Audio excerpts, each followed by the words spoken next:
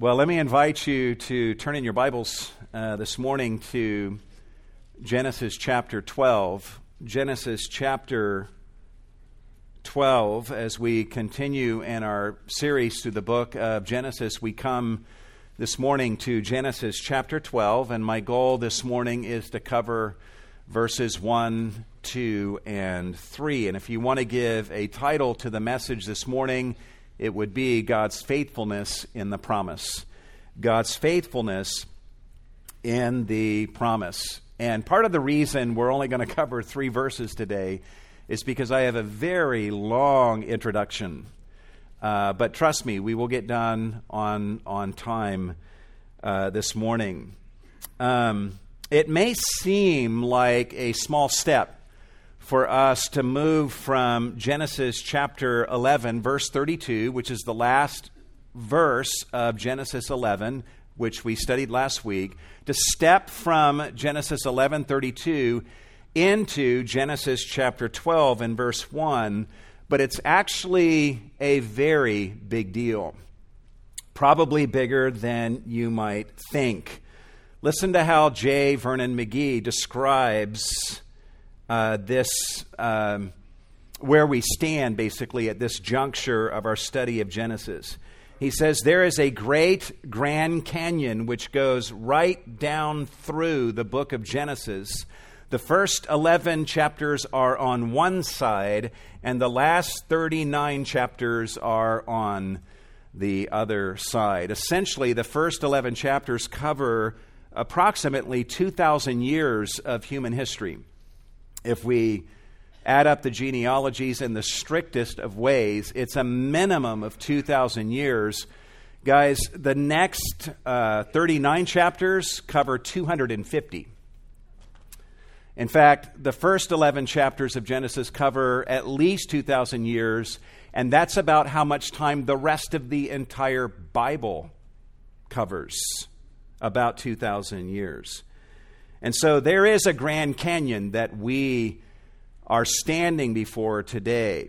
Now, for some of you, a huge divide as deep as the Grand Canyon does not make you dizzy.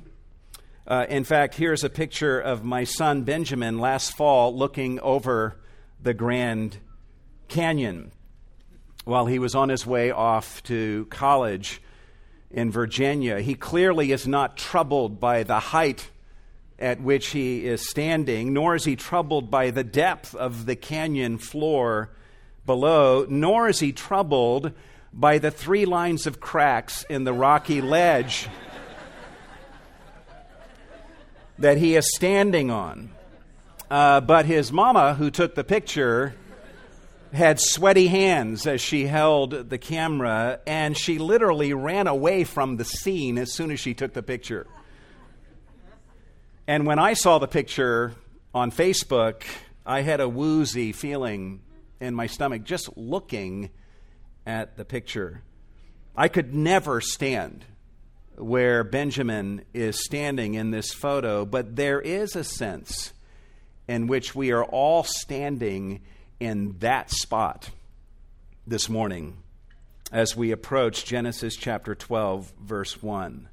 I don't know for sure what all J. Vernon McGee was thinking about when he talked about a Grand Canyon between Genesis 11 and 12, but the metaphor is useful for our purposes this morning. Because in my opinion, the canyon that lies between Genesis 11 and 12 is the unresolved tension that we are left with when we reach the end of Genesis 11. There is a huge gaping hole that needs to be filled. And on the other side of this canyon is the immediate and epic and stunning resolution to this tension that we are left with at the end of Genesis chapter 11. To appreciate where we stand at this juncture of Genesis, we need to back up and do some review. And in order to appreciate the powerful, unresolved tension that we find by the time we reach the end of Genesis 11, Just by way of review, in Genesis chapter 1 and 2, we see that man was created in the image of God and lavishly provided for in the Garden of Eden. In chapter 3, we see Adam and Eve eating of the forbidden fruit in violation of God's expressed will. You might think that their sin would spell the end of mankind, but it doesn't. God shows up. He moves toward them in their sin and says to Adam, "Where are you?" And he draws a confession of sin out of Adam and Eve. And then God opens his mouth and begins to speak in Genesis chapter 3. And among the first words out of his mouth are words that bring hope to the human race. In verse 15 of Genesis 3, God says to the serpent, "I will put enmity between you and the woman, and between your seed and her seed. He shall bruise you on the head, and you shall bruise him on the heel." From this promise alone, we see that God has a gracious plan of salvation for mankind. There are 4 things we can know for sure from Genesis chapter 3, verse 15. We can know, here's what God is promising, that the serpent who led Adam and Eve into sin will be defeated one day. This defeat will be wrought by God. This defeat will come through a human champion born of woman, the seed of the woman, and we can learn from Genesis 3:15 that this champion will suffer in the battle. This is a staggering promise in Genesis 3:15, and some writers say that this promise is the linchpin for interpreting the rest of the book of Genesis and all of the Old Testament and even the New Testament. George Peters, in his book, A Biblical Theology of Missions, describes Genesis 3:15 as the morning star in the midst of the darkest night of mankind, containing a promise of universal significance, a promise that becomes the guiding star throughout history and prophecy of the Old Testament until it finds its fulfillment in Christ, the seed of the woman. So we reach Genesis 3:15, and just this far into the text of Genesis, we arrive at a pretty mature understanding of mankind. Just this far into the text of the Bible, we see that man is beautifully made, tragically broken, and expensively rescued.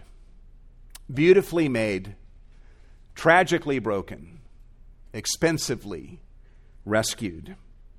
We are also left with the expectation that the rest of Genesis will advance us toward the fulfillment of Genesis 3:15. It's right here in Genesis 3 that we also begin to observe a pattern that follows all the way through Genesis chapter 11, a pattern that our lives depend on, actually. We can call this the sin, judgment, grace pattern. And let me show you examples of this in 4 episodes. Episode number 1 is found, as I've already mentioned, in chapter 3. We see the sin. Adam and Eve ate of the forbidden fruit in disobedience to God. There is judgment. God delivers consequences upon them, including expelling them from the Garden of Eden. But then there is grace. God lets them live. God seeks them out, and He lets them live, and He clothes them with the skins of a slain animal, and He promises that the seed of the woman will ultimately defeat the serpent. We have sin, judgment, and then we have grace. We move into chapter 4, and we see a second episode regarding Cain, the son of Adam and Eve. Cain commits a sin. He murders, a life-altering sin. He murders his brother Abel in cold blood. There is judgment. God curses Cain with regard to the ground, saying that he would be a wanderer and the ground would not yield up his produce to him. But then, on the other side of that sin and judgment toward Cain, there is grace. God makes a gracious promise to Cain and puts his mark on Cain in order to protect his life. As the narrative continues to unfold, there's a third episode in Genesis chapters 6 through 9 where we see sin and judgment and grace. We see the sin. Mankind becomes utterly, irredeemably wicked and violent. Every thought and intention in everybody's heart was only evil continually, Genesis chapter 6 says. There is judgment. God sends the flood to destroy every living thing that moves on the surface of the land. But, thankfully, there is also grace.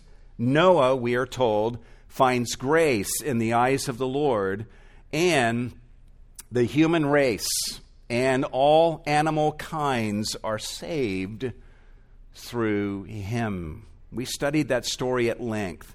In fact, after the flood, Noah, we saw in Genesis chapter 9, offers a massive sacrifice to the Lord. God smells the pacifying aroma of Noah's sacrifice, and he promises to never destroy the world again through a flood. He provides the sign of the rainbow as a sign of his gracious promise. God also blesses Noah and his sons and commands them to be fruitful and to multiply and to fill the earth. So yes, there has been sin, and there will continue to be sin. And yes, there was awful judgment in the form of the flood, and yet grace survives through that judgment. Grace prevails in the end, which finishes the pattern of the third episode of sin, judgment, and grace. You guys tracking with me so far? So far in all three of these episodes, we see sin, judgment, and grace. But there is one more episode that we find in Genesis chapters 1 through 11, and that is the story of the Tower of Babel. Let's see if the pattern holds true. As the narrative continues, the human population, after the flood, the human population begins to grow and flourish under God's blessing. But sadly, there comes a point in time where mankind unites in an act of rebellion against God. They settle together in the land of Shinar and resolve to build a city and a tower that reaches into the heavens. Their goal is not only, evidently, to build their own way to God, but also to make a name for themselves. That's what they say. We want to make a name for ourselves and to keep themselves from being scattered over the face of the earth, even though God had commanded them to multiply and to fill the earth. So we have here the beginnings of yet another cycle of sin, judgment, and grace. Man sins by uniting in arrogant rebellion against God, and God responds in judgment by confounding their languages and scattering them across the face of the earth. And so there's the pattern. But you'll notice, looking at the screen, that grace is missing. We have sin and we have judgment, but we're left asking, where is the grace that finishes the pattern? We don't see it anywhere in chapter 11, no matter how hard we look. What we do see is a scattered humanity. In Genesis 11:9, the text tells us that God scattered them. He confounded them by language and then scattered them abroad over the face of the whole earth. We see this scattering represented throughout Genesis chapter 10, which chronologically takes us to a point beyond the Tower of Babel. Summing up the movements of the descendants of Noah's three sons, Genesis 10 ends with these words: "These are the families of the sons of Noah according to their genealogies by their nations, and out of these the nations were separated on the earth." And we learned earlier in the chapter 10 that language played a vital role in that. And so we're left asking, where is the grace that finishes the pattern? Is this the end of the story? is a hopelessly scattered and divided humanity, how it all ends. Where is the divine gesture of grace toward this scattered humanity that finishes the pattern that we have been seeing? Are all the families of the earth now doomed to live in a separated existence, divided from one another by geography, by nations and genealogy, and by language? Is God's grace finished? Has man's sinfulness finally overwhelmed the grace of God? Has God finally thrown in the towel and decided to leave mankind to himself, to leave man alone in his sin? Has God given up the dream of Genesis chapter 3, verse 15? We come to Genesis chapter 11, verse 10, after the incident with the Tower of Babel, expecting some gesture of grace from God to finish the pattern. We see a genealogy that extends 9 generations from Shem to a man named Terah. Shem was the son of Noah, who was most blessed in Noah's last will and testament. So we're hopeful as we read, starting in Genesis 11:10 and following. Terah's name is mentioned 10 times in Genesis 11, so we wonder if Terah is somehow the means of God's grace that finishes the pattern. We see him leaving Ur for Canaan, but he gets about halfway to Canaan and settles in Haran, and then he dies there, so we realize that Terah is not the answer. Terah had 3 sons. One of them died before his time. The other took a wife for himself. Another, named Abram, took a wife for himself, but she was barren and could have no children. And with that, chapter 11 comes to an end, leaving us wondering, where is the grace that finishes the pattern? Moses is a skillful writer, as we have seen, and he leaves us with this unresolved tension for a little while as the narrative unfolds through chapter 11. This is why we could never just do a series on Genesis 1 through 11 and stop. To our delight, though, we come to Genesis chapter 12 this morning, verses 1, 2, and 3, and we immediately see the grace that finishes the pattern. Genesis 12 begins with the words, "The Lord said." The Lord said. As one writer says, this means that the divine silence that persisted for 10 generations is shattered. The same God who spoke the universe into existence is speaking here. The same God who spoke the promise of Genesis 3:15 is speaking here. The same God who blessed Noah and his sons and promised to never flood the earth again is speaking here. And when he speaks to a man named Abram. And what he says is filled with the language of blessing. Let me read the passage to you, beginning in verse 1. It says, "Now the Lord said to Abram, 'Go forth from your country and from your relatives and from your father's house to the land which I will show you. And I will make you a great nation. And I will bless you and make your name great. And so you shall be a blessing. And I will bless those who bless you, and the one who curses you I will curse. And in you all the families of the earth will be blessed." In all of Genesis chapter 1 through 11, we see the Hebrew word barak, which means bless, 4 times with man as the recipient. Genesis 1 through 11, barak occurs 4 times with man as the recipient.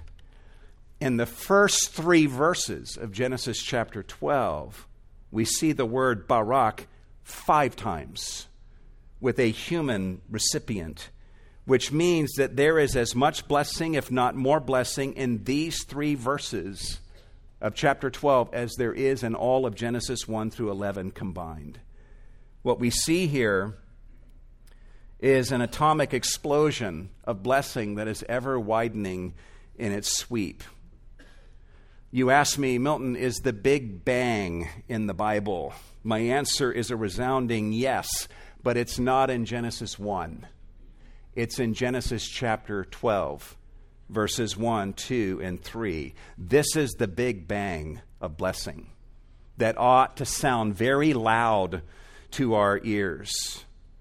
This blessing starts off with Abraham, and by the time God is finished speaking, he is promising that this blessing will have swept over the whole world, extending to every one of the scattered people groups, the families on earth. Evidently, God is not done giving his grace to mankind. In fact, he is just getting started. And it is here that we find the grace that finishes the pattern. God promises Abram that through him he will bless all the scattered families of the earth.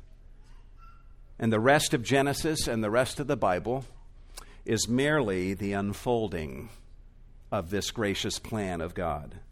I love the way R. Kent Hughes communicates the theme of grace in the book of Genesis. He says Genesis is all about grace.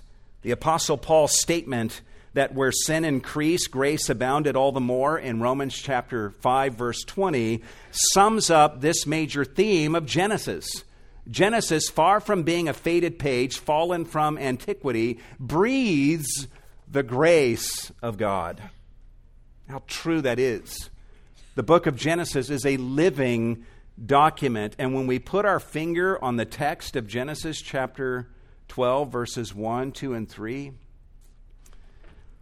we feel the mighty pulse of the heart of God beating for sinful man, beating for the whole world. Far from being discouraged by all this sin, far from being discouraged in his resolve to bless a sinful world, God thunders his resolve in these 3 verses. We actually see in these 3 verses a 5-fold series of I wills. I will, God says. I will.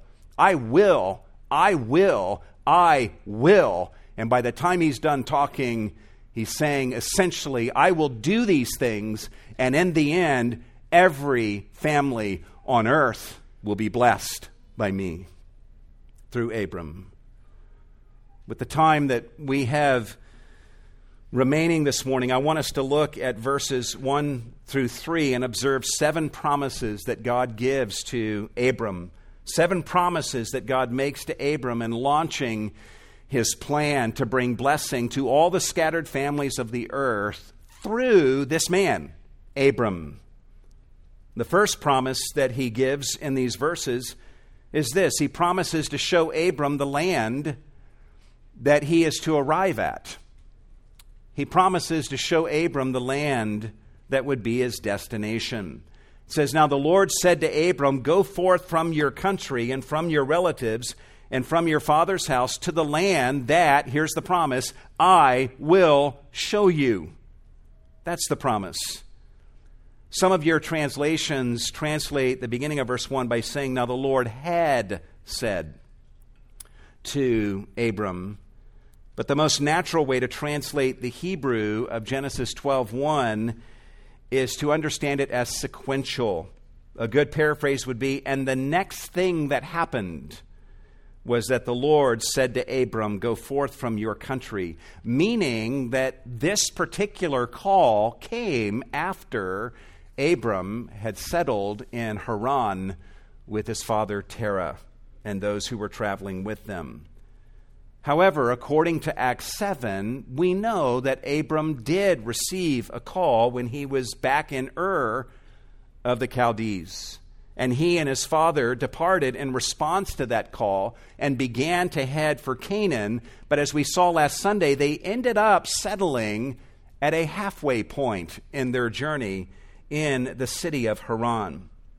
And now here in Genesis chapter 12, verse 1, God is coming to Abraham, and he is rousing Abram from his settling, and God delivers his call to Abram again, making this, as we said last Sunday, the 2.0 version of God's call upon Abram's life. God will not let Abram settle any longer. He shakes him awake and beckons him back to the journey that he had given up on. We see the grace of God here. And we also see God's relentless commitment to moving forward his plan of redemption that would bring blessing to all of the families of the earth. God is up to something big here, and he calls Abram out of his settling ways to be involved in this grand enterprise that God describes here. Notice the opening command. Go forth, God says, or go out. And then he says, from your country. The language here indicates that Haran had become more to Abram than just a stopover place. Haran had become home. And God is commanding Abram to leave this place that he had allowed to become his second home. God hits even closer to home when he also tells Abram to go forth from your relatives and from your father's house.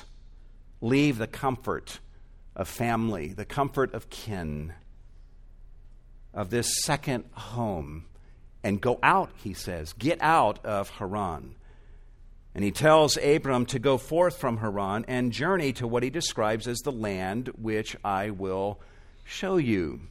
Rather than explaining all the details to Abram about the GPS location of where his destination would be, God simply makes a promise to Abram and says, trust me, just get out of Haran and I will show you the specifics. As you start journeying, I will show you the specifics of your destination. Men, I ask you, what would you do if God asked this of you? How would you break the news to your wife? Wives, how would you respond if God asked this of your husband? I can just hear Sarah saying to Abram, we have to leave Haran with all of our relatives. And where are we going? And Abram says, I'm not entirely sure where we're supposed to go, but God is promising me that he will show us our destination after we leave. That's tough. And that's all Abram has to go on here. The only thing he has to go on is the promise of God, the word of God. John Calvin, I love this. He says that in this instance, Abram is being asked to believe the verbum nudum, which means the naked word of God. That's all he had to go on, was the naked word or promise of God. That's it. And Sarah will be joining him in that journey. Abram may not know his ultimate destination, but what he does know, if he believes the promise of God, he can know with absolute certainty that God is going to show it to him. God makes another promise to Abram as this passage unfolds, and this brings us to our next point. The second promise God makes in launching his plan to bring blessing to all the scattered families of the earth through Abram, and that is he promises to make of Abram a great nation. He says in verse 2, and I will make you a great nation. If this weren't God speaking and making this promise to Abram, this would actually be a cruel thing to say. We learn in verse 4 that Abram is 75 at this point of his life, and we find out later that Sarah was about 10 years younger than Abram, and that she had no children and was unable to bear children. And yet God speaks to the 75-year-old man married to a barren 65-year-old woman, and he says, I will make you into a great nation. The promise that Abram would become a great nation not only in this moment contradicted reality, but it assaulted reality due to Abram's age and Sarah's barrenness. But that's the thing about the Word of God. Guys, God's Word is always true, powerfully true. Sometimes it is true in the sense that it conforms to reality, But other times, like here, God's word is true in the sense that it actually bends reality to itself and makes what God has spoken come to pass. That's the power of the Word of God, that He speaks into our lives through this book right here. You think about that the next time you are discouraged by who you are and how old you are or how little you have and all the brokenness that you see when you hear God saying to you through His Word, I will make you into a holy and triumphant person, a champion for my cause, and I will glorify you. And telling Abram that He will make of him a great nation, God is telling Abram that there will be a great many descendants that will arise from him, and that a nation is actually going to develop from his descendants. A nation that features a government and cities and a land to call home. This is why God is calling Abram to leave Haran and go to a land that He will show him. You can't have a nation without a land. As one writer says, according to this promise, Abraham's descendants will become a powerful political entity with a land and language and government. Not only is God promising here that He will make Abram a great nation, but He tells him that He will make of him, or not just a nation, but a great nation. In the world, there are nations, many nations, and then there are great nations. And God is telling Abram, this will be no puny, small, insignificant nation. Your descendants will become a great nation, a nation that is great in significance as it factors into human history and the unfolding plan of redemption, a nation that will be great in power and in number and in impact upon the world.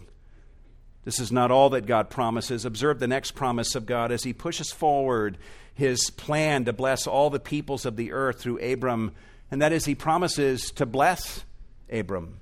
He says, and I will bless you. I will bless you. Part of what's implied in this statement is that God is kind of saying, Abram, I'm already blessing you and telling you to get out of Haran.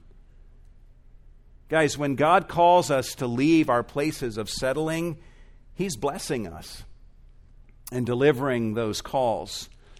And we should embrace those rousing calls for the blessings that they are. Yeah, there's blessings to come, but for God to get in our grill and to say, get out of this place of settling and journey on to where I want you to be, that rousing call, however uncomfortable it might be, is a blessing to us.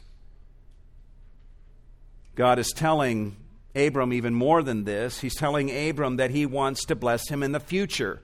And Abram must leave his place of settling to experience the fullness of the blessing that God has in store for him.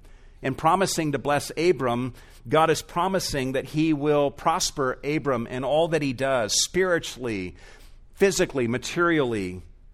And this is certainly what God does in the chapters to come, even in spite of Abram's failures. But God's blessing of Abram entails even more than this. In Isaiah, write down this reference, Isaiah 51:2. That passage lets us in on something specific that God means by this promise. Speaking to the Israelites 1,000 years after Abraham, God gives to the Israelites this counsel. He says this, look back to Abraham, your father, and to Sarah, who brought you forth. For he, Abraham, was only one when I called him, but I blessed him and made him many. From this verse alone, we see that God's blessing that He's promising Abraham here is equated with giving Abram many, many descendants. The promise of prosperity and thriving and many descendants is contained inside this promise of blessing from God to Abram, but God is not finished. God gives Abram yet another promise as He is articulating His plan to bring blessing to all the families of the earth, which includes you and I. And that is He promises to make Abram's name great. He promises to make Abram's name great. He says, and I will bless you and make your name great. This is a promise that is loaded with meaning and with instruction for us. You get no impression here that Abram is seeking for a great name for himself. He probably would have been quite content to not have any fame. But here God comes to him and God says, I want to make your name great. Understand that a person's name in this day was not merely, as one writer says, a convenient designation, but it was an expression of the very essence of that person's being. So God is not simply promising to make Abram famous. He's promising to make Abram a great person in his character, such that he will be worthy of the great fame that will be bestowed on him. I hope this will make sense, but to really appreciate what's happening here, you have to go back to Genesis 11:4. You guys remember a few weeks ago how we saw in Genesis 11 how the people of the world settled in the land of Shinar, and they resolved to build a city and a tower, and through that means, they said, to make for ourselves a name. A name they were wanting for themselves that it was of such gravitas that it would serve as a rallying point and keep all of them and their descendants from being scattered across the face of the earth. You know what the Hebrew word for name is? It's the Hebrew word Shem. You might want to write that down and keep that thought in mind. God won't let these Babylonian rebels succeed in making a Shem for themselves, so he confounds their efforts by confusing their languages, and he scatters them across the face of the earth. You know why he does this? Because he knows the danger of a united humanity, united in its fallenness. But he also confounds their efforts and brings their efforts to an end because he has his own plan in place. A plan that literally starts to unfold in the very next verse. The very next verse after the Tower of Babel story says this: these are the records of the generations of whom? Shem. Notice the name of Noah's son, Shem. In other words, these are the records of the generations of the one whose name means name. That's literally what Shem means. Which I don't know, maybe Noah had some agenda in giving him that name, or maybe Noah couldn't think of a name, so he said, I'll name him Name. Imagine giving your child the name. But I think Noah had something profound in mind in naming this son whom he knew, based on his last will and testament, was the one from whom blessing to the world would come. And he named this one Name, Shem. And what follows in Genesis 11 is the trail of descent from Shem all the way down to Abram, who will be God's chosen means through whom he would bless all the scattered families of the earth.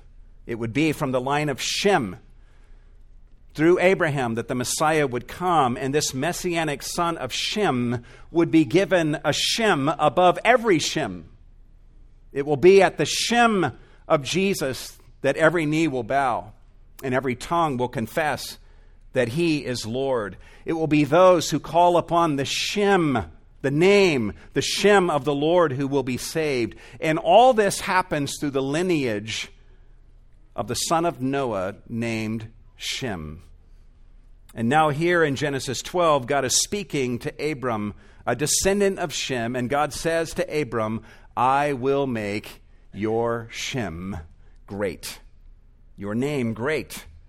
In other words, what the Tower of Babel builders were striving to achieve and attain for themselves, God ends up placing that into the hands of a man named Abram who wasn't even looking for it.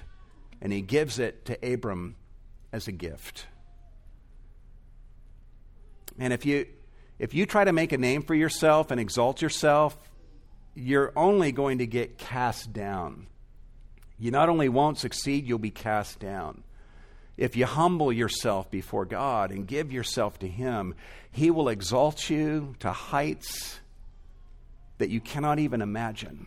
Those of us who know Jesus one day are going to be before Christ in glory, fully clothed with immortality and glory, bodily and spiritually, in every way, exuding glory and strength that we don't deserve. God will make our name, as it were, great in Christ. This is the promise He's making to Abram, that He will make his name great. And boy, did God ever make Abram's name great. This is why Abraham figures so prominently in redemption history. This is why the rest of the book of Genesis is all about Abraham and Abraham's son and grandsons and great-grandsons, and about how God is faithful to all of them by way of keeping His promise to Abraham. And God even says, I'm doing this because I made a promise to Abraham.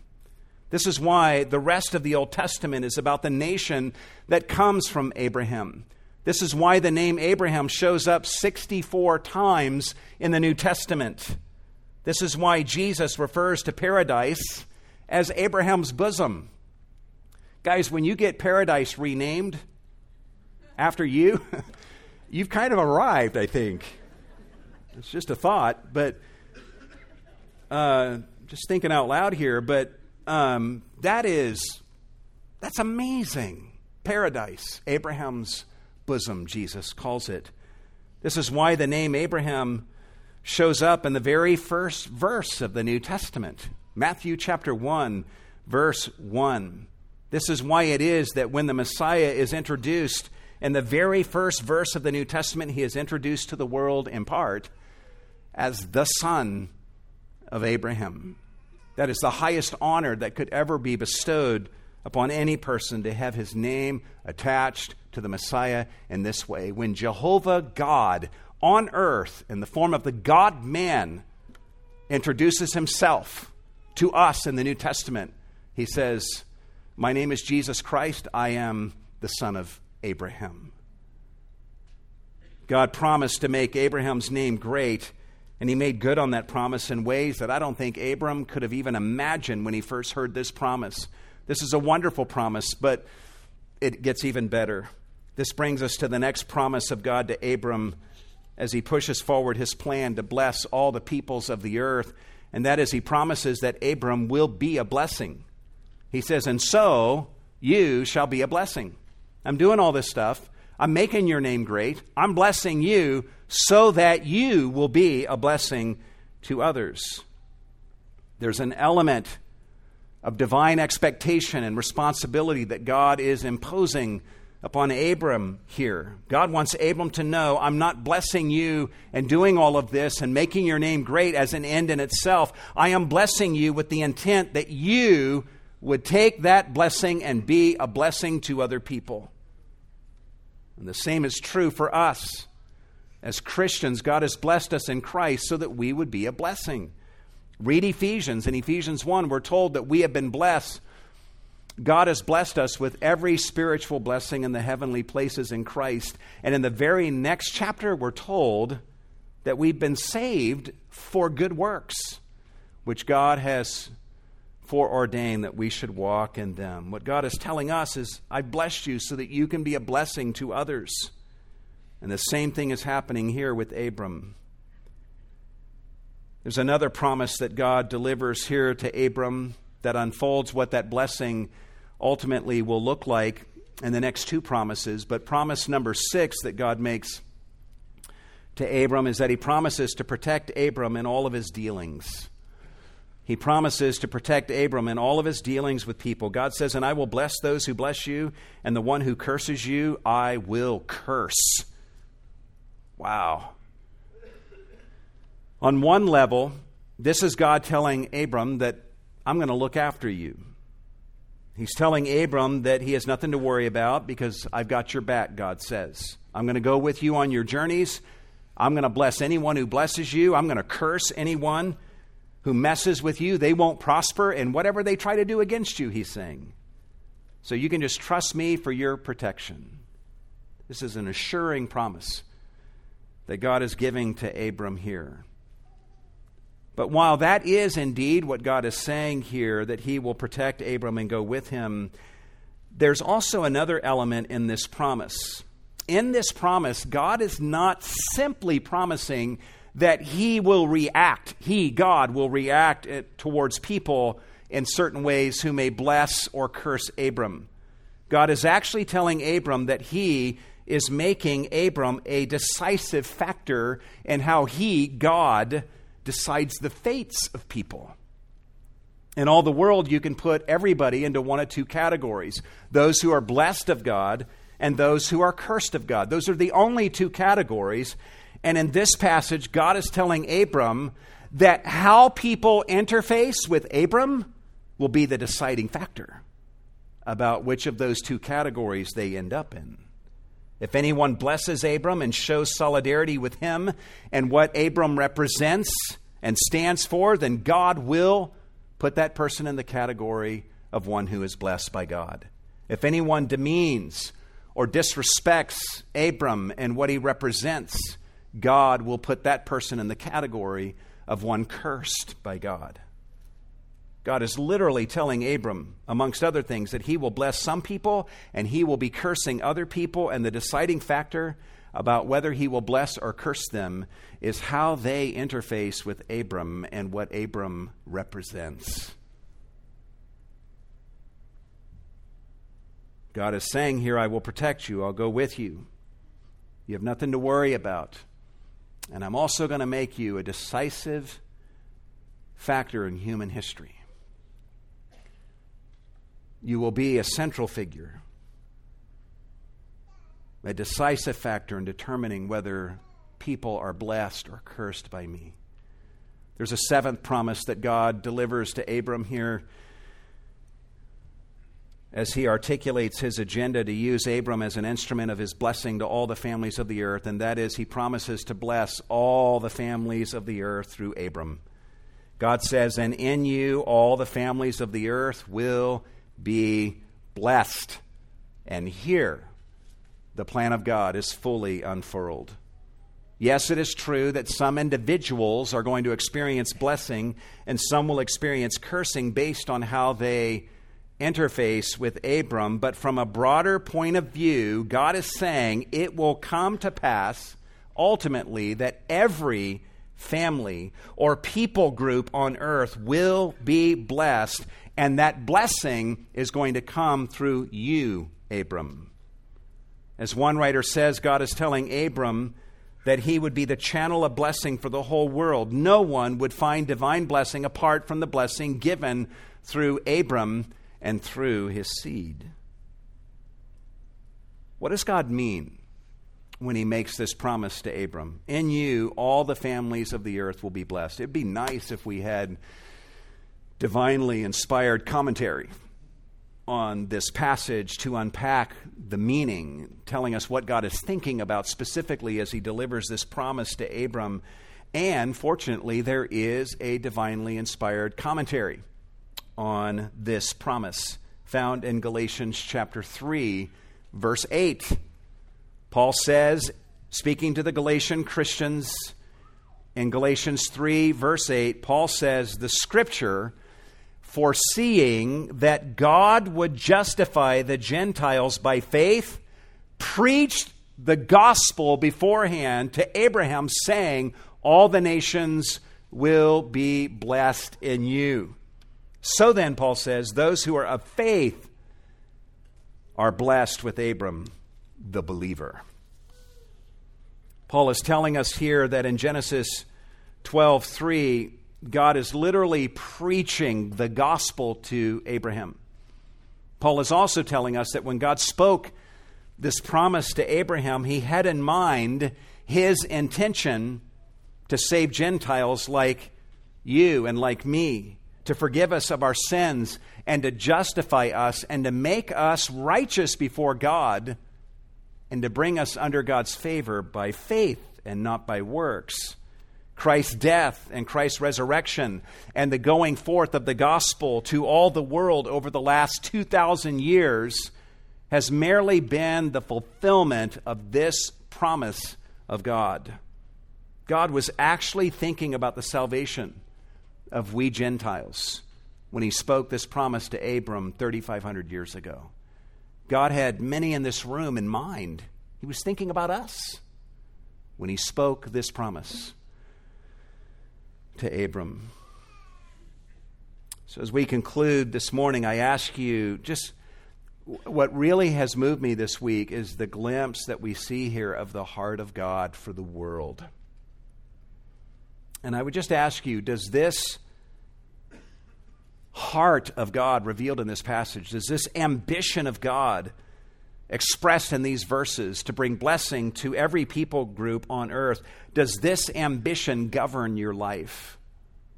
Does it govern the way that we operate as a church?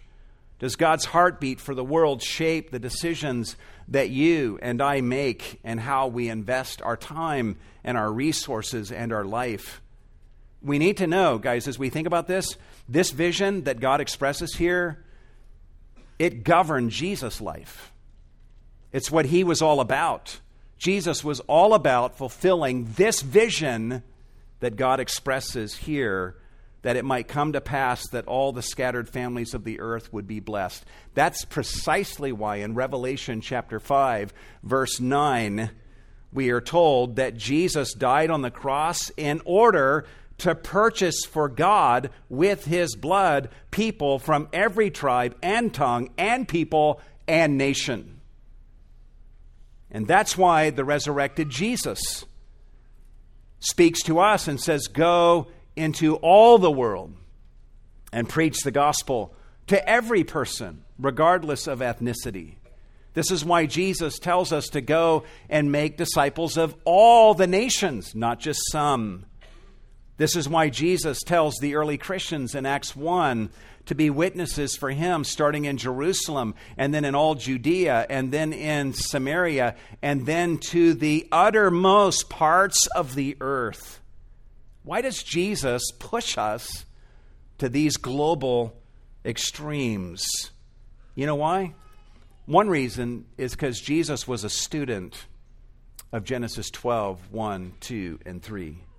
And Jesus knew the heart of his Father. And he knew that his Father's heartfelt plan was to bring blessing to every people group on earth with salvation through Christ by faith. In Genesis 12, 1 through 3, God calls Abram from his settling ways and calls upon him. He calls him into God's ambition to bring salvation by faith to all the scattered families of the earth. And Jesus Christ is speaking to us this morning, and he calls us from our settlings into the same vision.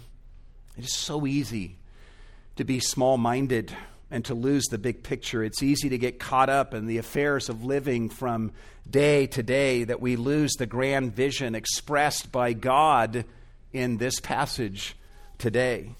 But here's the deal. God, this is the heart of God for the world. It's what Christ was all about. And if we want to be like him, it's what we need to be all about as well. And so I don't preach this sermon to you this morning in the hopes that you might take some little nugget and find something somewhere to apply to your life. I actually preach this sermon today in order to call upon you to apply your life to this text. Instead of applying the Bible to your life, apply your life to the Bible and embrace your role as a key player in the unfolding drama of redemption and helping to fulfill God's plan to bring the blessing of salvation to every people group on earth, starting with those closest to you and whom you interact with on a regular basis.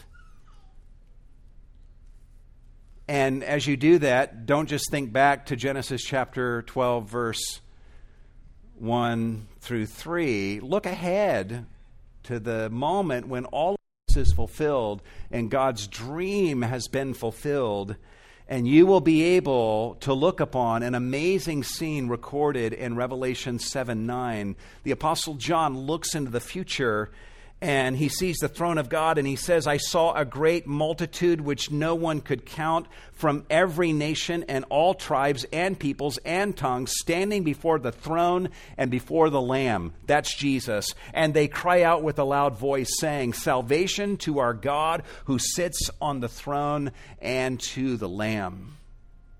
That is, the whole Bible is moving towards that fulfillment. And we get to be a part of that master plan of God expressed in the vision that he gives to Abram in this passage. Just lastly, very quickly, if you're here today and you're not a Christian, I just close by asking you, how does the pattern in your life go? Is the sin, judgment, grace pattern complete in your life? Yeah. You've sinned. The Bible tells us that. And yes, you have the verdict of God's judgment upon your life because of your sin. But is God's grace operative in your life through Jesus Christ? And I'm here to tell you that that grace is available. That's why Jesus came and died on the cross and shed his blood, so that you could have atonement for your sins and find forgiveness in him and be clothed with his perfect righteousness. And if you've never repented of your sins and humbled yourself and cried out to him, admitting your sin, confessing your sin, and saying, Jesus, I want you to be my Savior. I cannot save myself. If you've never done that, I urge you to look to Christ today and believe in him and experience the blessing that we see exploding in our passage today. Let's pray together.